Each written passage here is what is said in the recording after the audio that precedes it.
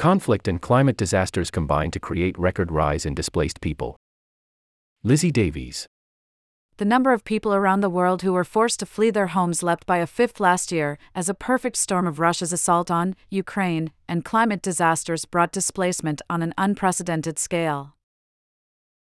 By the end of 2022, the number of internally displaced people, IDPs, those forced from their homes but remaining within their country of residence, reached 71 million, according to figures published by the Norwegian Refugee Council's Internal Displacement Monitoring Center, IDMC, up from 59.1 million in 2021.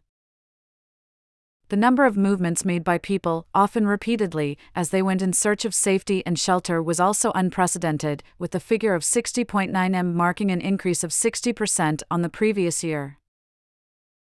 About 17 m of those movements were triggered by the war in Ukraine, where an estimated 5.9 million people are thought to have fled their homes, many having to move repeatedly in an effort to find resources or a place to stay, or just a refuge from fighting. The report warns that, due to the difficulty in obtaining reliable data from areas occupied by military forces, even those numbers should be considered conservative.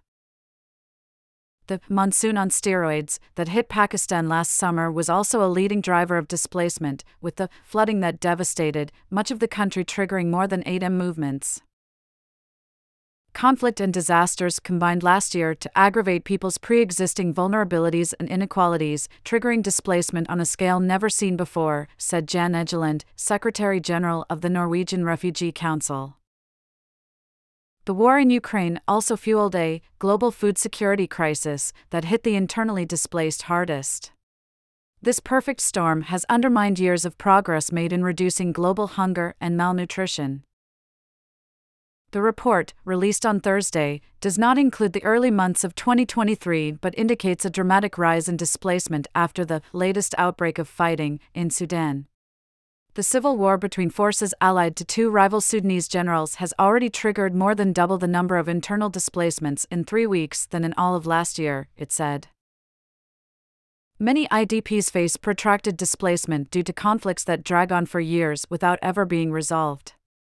Almost 3/4 of the global IDP population live in just 10 countries, all of which are experiencing a certain level of conflict, be it the raging open warfare of Sudan or Ukraine, or the more sporadic violence of Nigeria or Somalia.